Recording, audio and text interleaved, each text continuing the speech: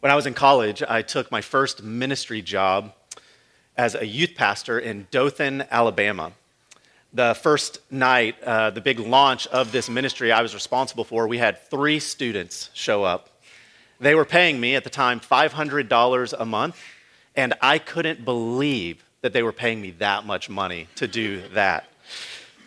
Just out of curiosity, how many of you have ever had the privilege of going to Dothan, Alabama? A handful? Yes. Okay, a few of you. For the rest of you, if you ever get the opportunity to go to Dothan, don't do that. I'm just kidding. It's lovely. It's charming in like a Joe Dirt kind of a way. It's a really sweet place. Anyways, when I was on staff at this church, the pastor of that church used to tell this story all the time about an instance that happened to him when he was a youth pastor. And I want to tell you that story this morning. The story goes like this. One night, he was about to lead a really big youth service, and he got an urgent phone call on his landline. Do you guys remember landlines?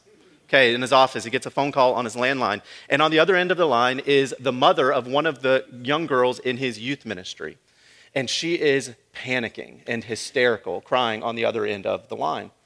What he learned on that phone call was that her husband, the father of the girl in his ministry, had been in a work-related accident that day and died.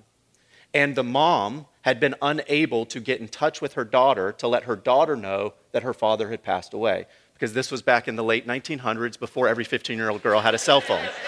And so she couldn't get in touch with her daughter to let her know. And so she knew that her daughter was headed to this youth event, so she called the youth pastor to let him know the news and asked him to tell her that news when she got there. So he has this information. He decides, I'm not going to tell anyone because I don't want it to leak out and get to her before I can get to her. So he decides to just hold on to this information. He's the only one at this event who knows what has happened. And he stands by the front door and he waits for her. Well, he is also preaching that night. And so as he waits for her, the music starts for the event. And he knows that there are 2 songs and then he has to get on stage to preach. So he hears the first song come and go. He hears the second song start. And he's thinking, man, if she doesn't get here soon, I'm going to have to get on stage and preach. And I haven't shared this news with her.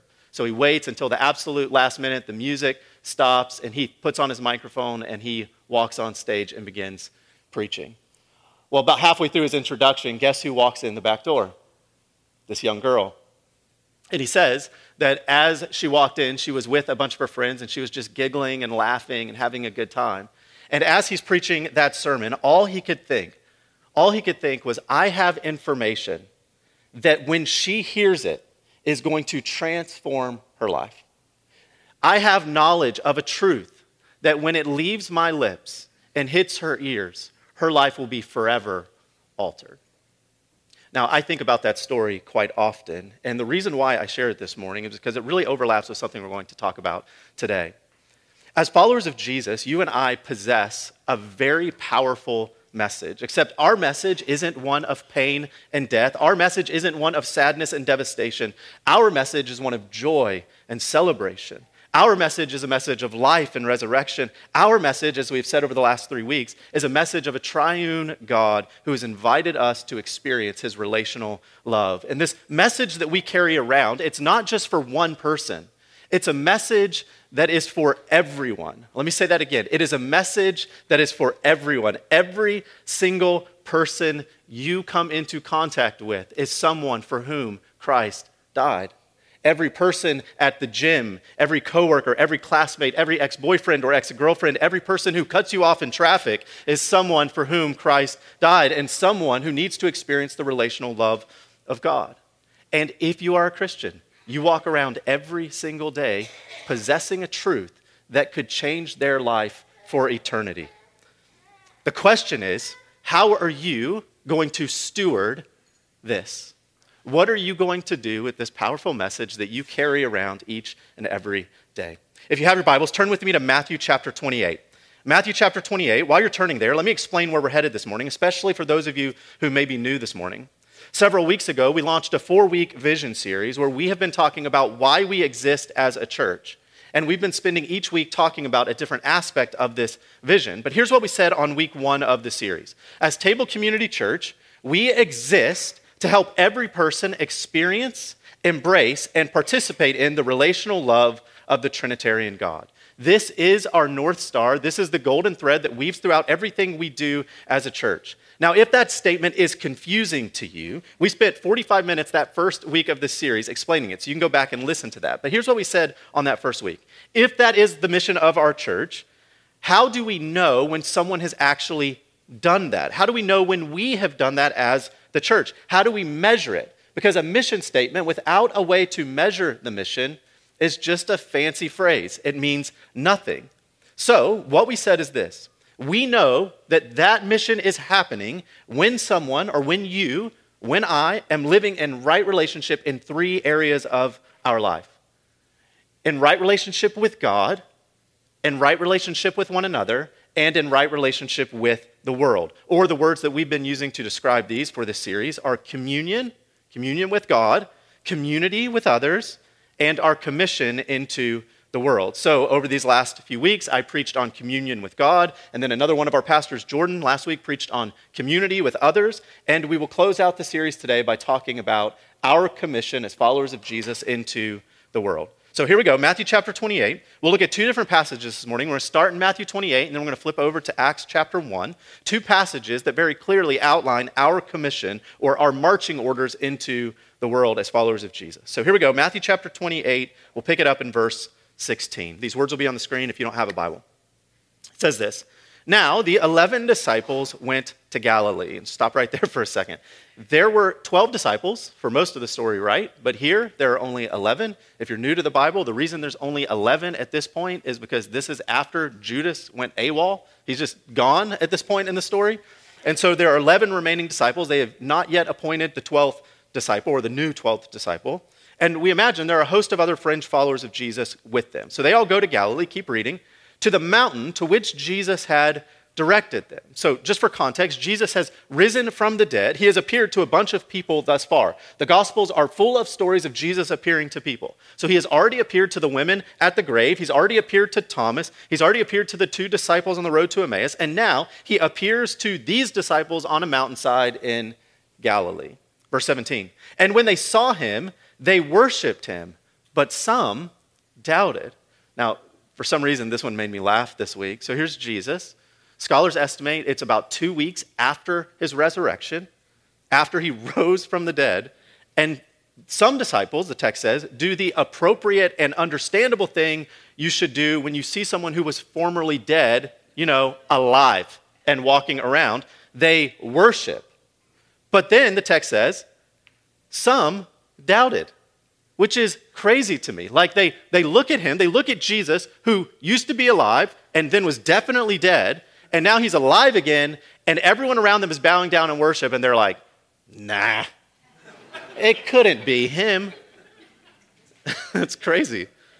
Verse 18, and Jesus came and said to them, all authority in heaven and on earth has been given to me. Now, we don't have time to camp out here, but this line is insane. Jesus says, all authority, the authority to speak things into existence, the authority to tell oceans where to stop, the authority to command demons to flee, the authority to call angels down from on high. It was all given to him. The divine passive tense of the verb here, given to me, implies that it is the Father who freely gives all this authority to the Son. And Jesus took all of that authority to do whatever he wanted. And Hebrews 12:2 says that for the joy set before him, he endured the cross. He took all of that authority. He could have stopped it at any moment. And Isaiah 53 says, he was wounded for our transgressions. He was crushed for our iniquities. Like a lamb led to the slaughter, he opened not his mouth. That is insane when you think about it. Verse 19, he says, Jesus, go therefore and make disciples of all nations. Now it's important to note, and this gets lost in the English translation a bit, there's only one imperative verb in this sentence, which is to make disciples. So go is not actually a command. It's more accurately translated as you are going, make disciples of Jesus. But he doesn't stop there. Jesus keeps talking, baptizing them in the name of the Father and the Son and the Holy Spirit. Now, in the Greek, the word name is singular. So you're to baptize them in the singular name of the Father, the Son, and the Holy Spirit. And the church, from this moment forward, started baptizing new converts to Christianity in this way. They would baptize them in the name of the Father, Son, and Spirit. When we baptize people here at our church, and as you've noticed, if you've ever attended a baptism gathering, I normally don't do those baptisms. We ask them to invite the person who was very influential in leading them to Christ to baptize them. And the only instruction I give those people is you can say kind of whatever you want to that person, but when you baptize them in the name of the Father, the Son, and the Holy Spirit. And this is why. Now, full disclosure here, there is debate about whether or not we should do this because other places in the Bible, the book of Acts, you see the disciples baptizing people in the name of Jesus alone. But we know that the early church didn't practice it that way. They knew nothing other than baptizing people in the name of the Father, Son, and Spirit after the book of Acts. One way we know this is from an ancient document called the Didache.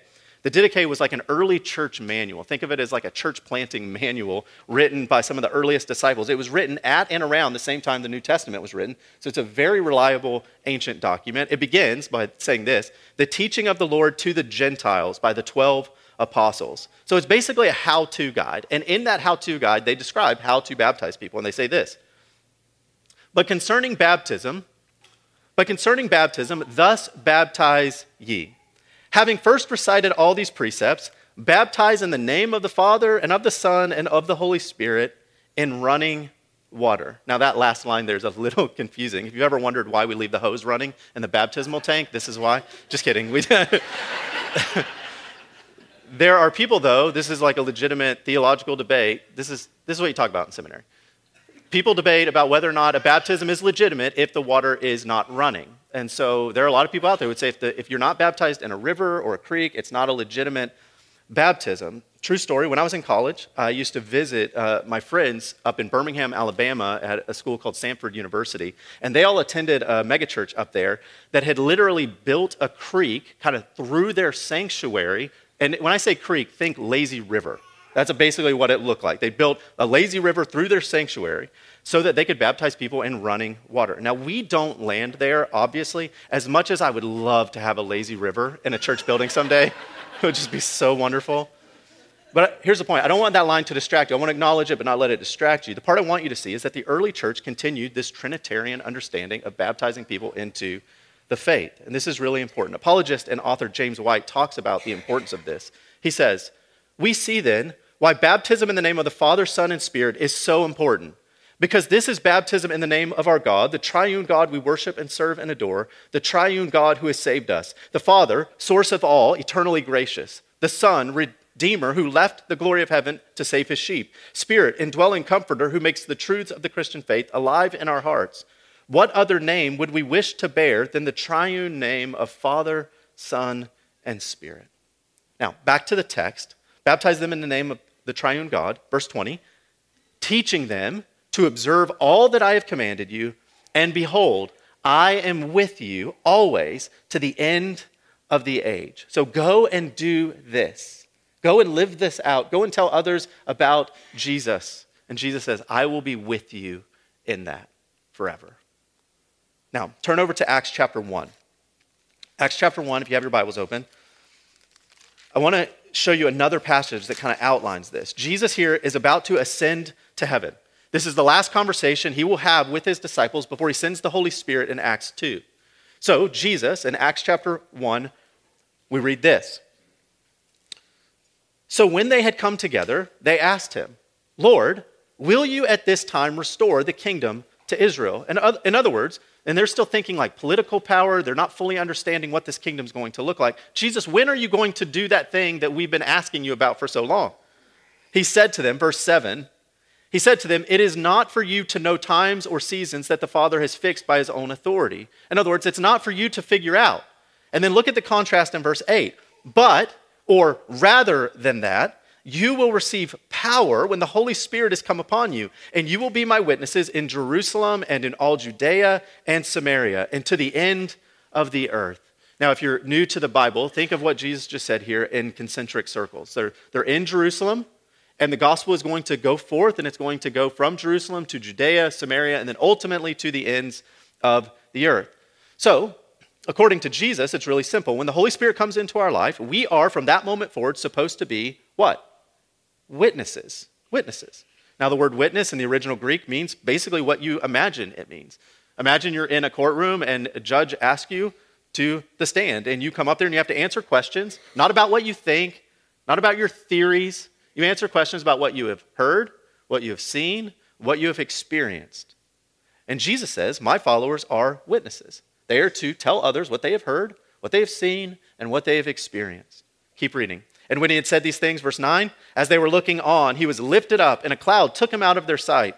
And while they were gazing into heaven as he went, behold, two men stood by them in white robes and said, Men of Galilee, why do you stand looking into heaven? This Jesus who was taken up from you into heaven will come in the same way as you saw him go into heaven. And I love this picture of the disciples. Here they are standing on a hillside in between two of the most important historical events in Christianity. They are standing between the ascension of Jesus and his future return. And they have one charge, one command, one commission. Go be witnesses about what you have seen until I return. And we know that these disciples actually did that because we are sitting here right now. Think about what had to happen from this moment that we just read to the moment we're sitting in. They went out and told some people, who went out and told some people, who went out and told some people. Someone eventually got on a boat and came here and told some people, who told some people, who told you. And your life was changed. And now you're gathered here. So they carried it out, and they have, in a sense, handed the baton to us and said, go, run your race. Tell others now. Now, let me try to pull these two passages together with one really good quote from Christopher Wright in a beautiful book called The Mission of God's People. He says this, the mission of God's people, then, calls them to participate in a long and rich tradition of sending and being sent that originates with God, the Holy Trinity.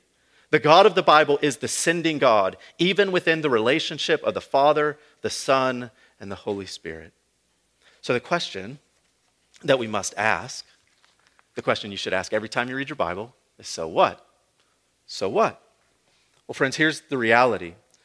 You and I, most of us anyways, know the goodness and sweetness of communion with the triune God. Most of us understand the beauty of community with other believers. And we, as we have seen, have been commissioned out into the world to tell others about this good news. And this good news we proclaim is the news of every person experiencing, embracing, and participating in the relational love of a triune God. That is the gospel. Now, English pastor Glenn Scrivener says it like this. I thought this was such a beautiful articulation of the gospel. He says, without the Trinity, all you could hope for would be submission to a king, orders from a master, or acquittal before a judge. And all of those would be really good and beautiful things. But with the Trinity, you can enjoy adoption into the eternal life of God. Don't strip the heart of the gospel from your message. Be Trinitarian. Be explicit about the Trinity, the triunity of God, and the triune shape of his good news. The Trinity does not needlessly complicate. When proclaimed rightly, it clarifies, compels, and captivates. This is our charge. This is the commission that has been given to us. But for some reason, and maybe I'm showing my cards a little bit here, when we talk about this commission, or when we talk about making disciples, or when we talk about evangelism, it just, I don't know, it feels like a burden at times. In my faith journey, it's felt like a chore. It's felt like one of those things that like weird Bible college students do. Since I'm telling stories about my college years, in college I took an evangelism class. I'm sure if you went to like University of Oregon, you didn't take an evangelism class, but I did. And the big crescendo of this class was we learned how to tell the story of the gospel, learned how to write our testimony, how to use the EvangeCube and tracts and all this stuff. And then the big crescendo is for spring break, we took a road trip down to Panama City Beach, Florida, right in the middle of spring break. So when every other college student in Florida is on the beach partying and drinking Bud Light, we are walking around with tracts asking people if they died tonight, did they know where they were going to go? And I'll be honest, it just made me feel kind of icky. Like, I didn't enjoy it at all. But this mission that we've been given, it should not feel burdensome. There's no need for it to feel icky. It should feel like a joy to be able to talk about Jesus. My great-grandfather, Charles Spurgeon,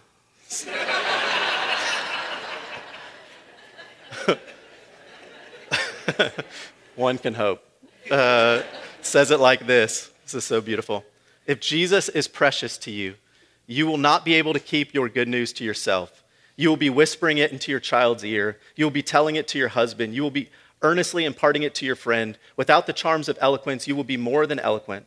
Your heart will speak. Your eyes will flash as you talk about his sweet love. Every Christian here is either a missionary or an imposter.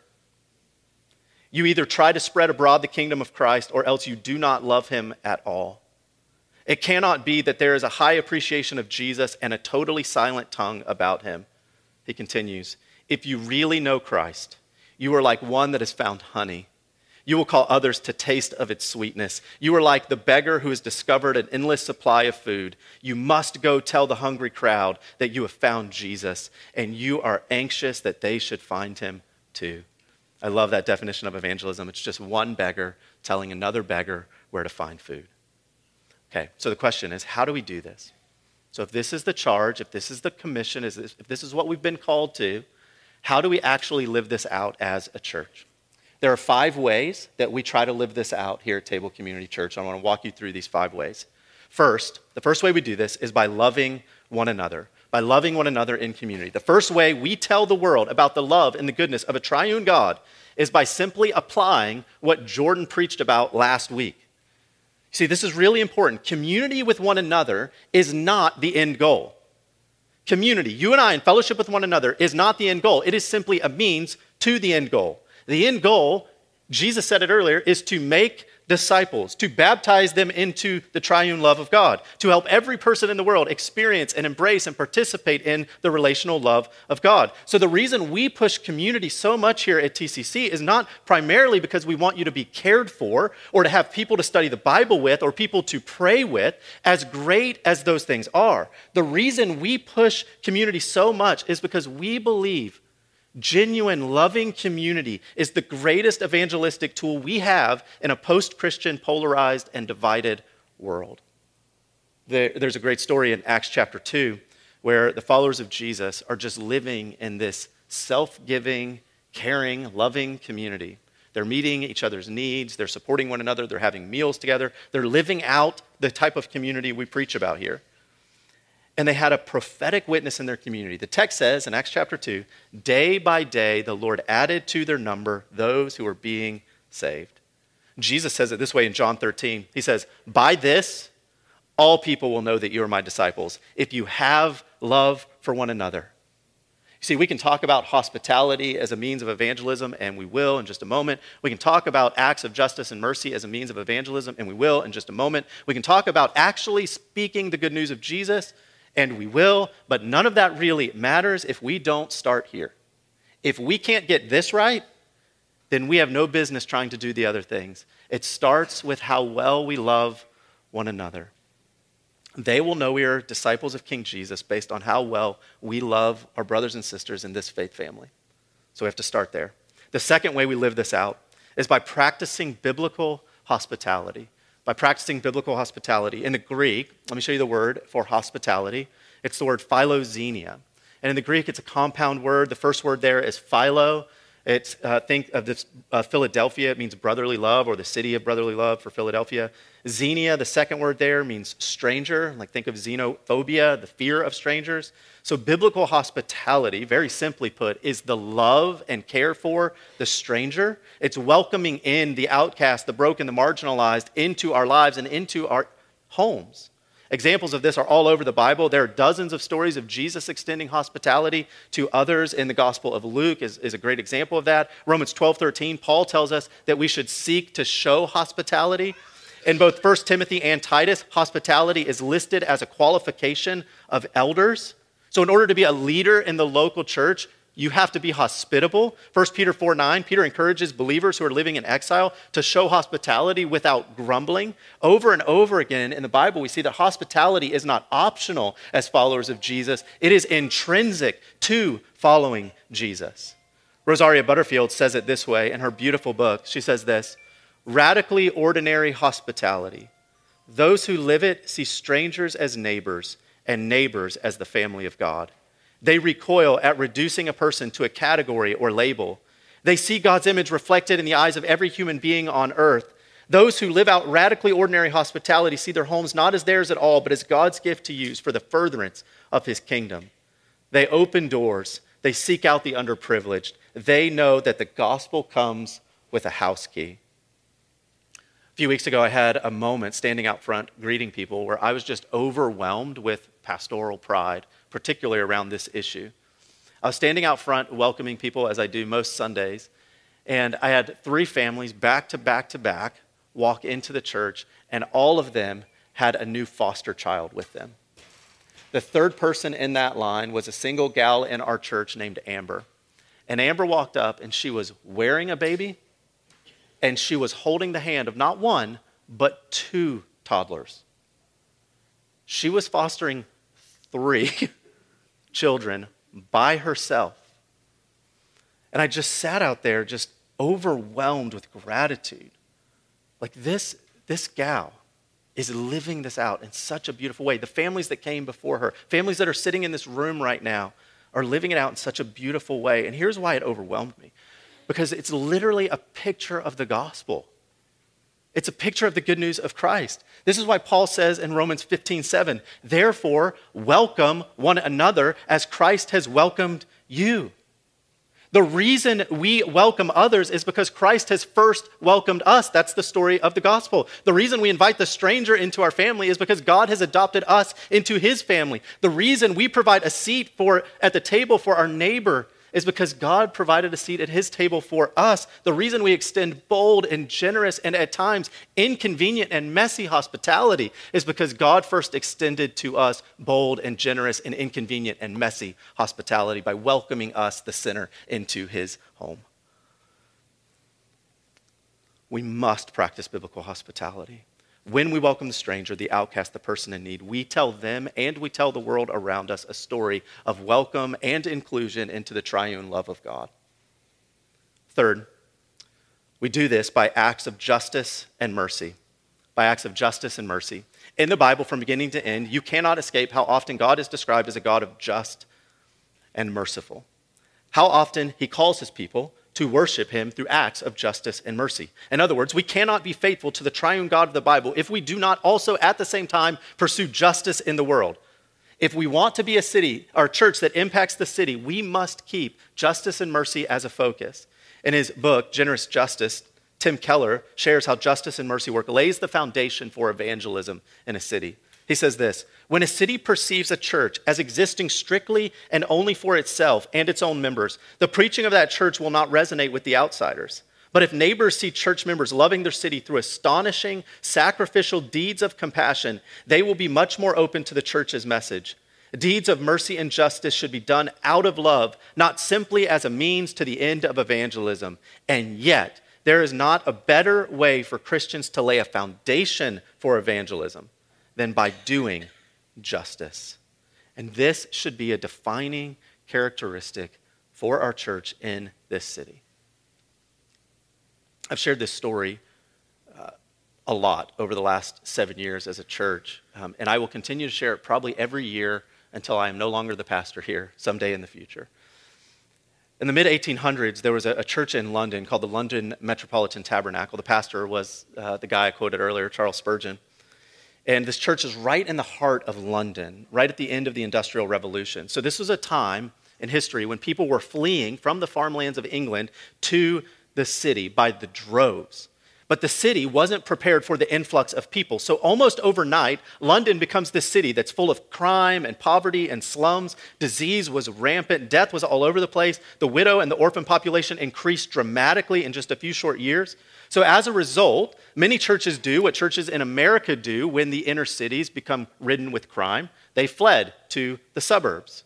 But Spurgeon made a different choice for his church. He decided that rather than turn his back on the city, rather than run from the pain and the darkness, they would stay and they would be a church for the city of London. And they did just that. And they started doing acts of justice and mercy in the city. Here are just a few things they did. They opened dozens of low-income housing complexes.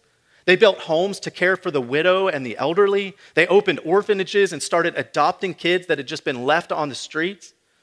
And here's what's crazy. Over time, the Metropolitan Tabernacle began to have an incredible influence on the city of London.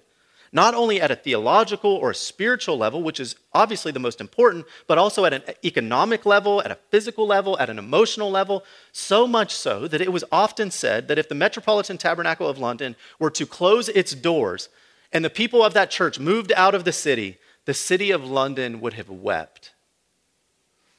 I remember hearing this story before we ever planted this church and thinking to myself, I want to be a part of a church like that someday. I want to be part of a church that if a need arose in our city, the first thing the mayor or city council did was to call us with that need. I wanted to be a part of a church that lived out its mission in such a way that if we were to close our doors and all of us were to move out of the city, that the city would weep. That it would have an incredible impact on the city if we were suddenly not meeting needs anymore. I wanted to be a part of that type of church. And by God's grace, we have moved the needle in that direction, but we are far, far from where I want us to be someday. So we must continue to do acts of justice and mercy. Fourth, we live out this mission by living in such a way that makes people ask why. Live in such a way that begs the question, why? Peter says it like this in 1 Peter 2. He says this, "But you are a chosen race, a royal priesthood, a holy nation, a people for his own possession, that you may proclaim the excellencies of him who called you out of darkness and into his marvelous light. Once you were not a people, but now you are God's people. Once you had not received mercy, but now you have received mercy." And pay attention to these last two verses. "Beloved, I urge you as sojourners and exiles to abstain from the passions of the flesh, which wage war against your soul. Keep your conduct among the Gentiles honorable, so that when they speak against you as evildoers, they may see your good deeds and glorify God." Let me restate what Peter's saying here. Because you are a chosen race, because you are a holy nation, because you are a royal priesthood, actually live like it. Actually behave like a holy nation. And I would say the same to us. Because we have been redeemed, because we have been forgiven, because we have been called out of darkness and into light, let's act like it.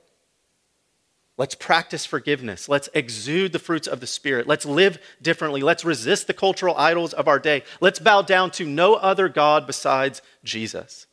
We should live in such a way that makes people confused. You guys know, like sometimes you do something and a puppy will just look at you, like just tilt your head like that. Like, I don't really understand what you just did. We should live in such a way that everyone around us just looks at us like a confused puppy. Like, I don't know if I understand that.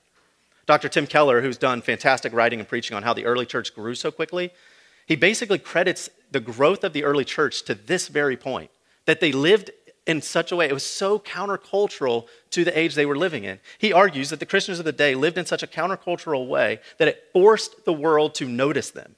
He says this, and it's a long quote, but hang in there, it's really good. He says, "The early church was a unique kind of human community that defied categories.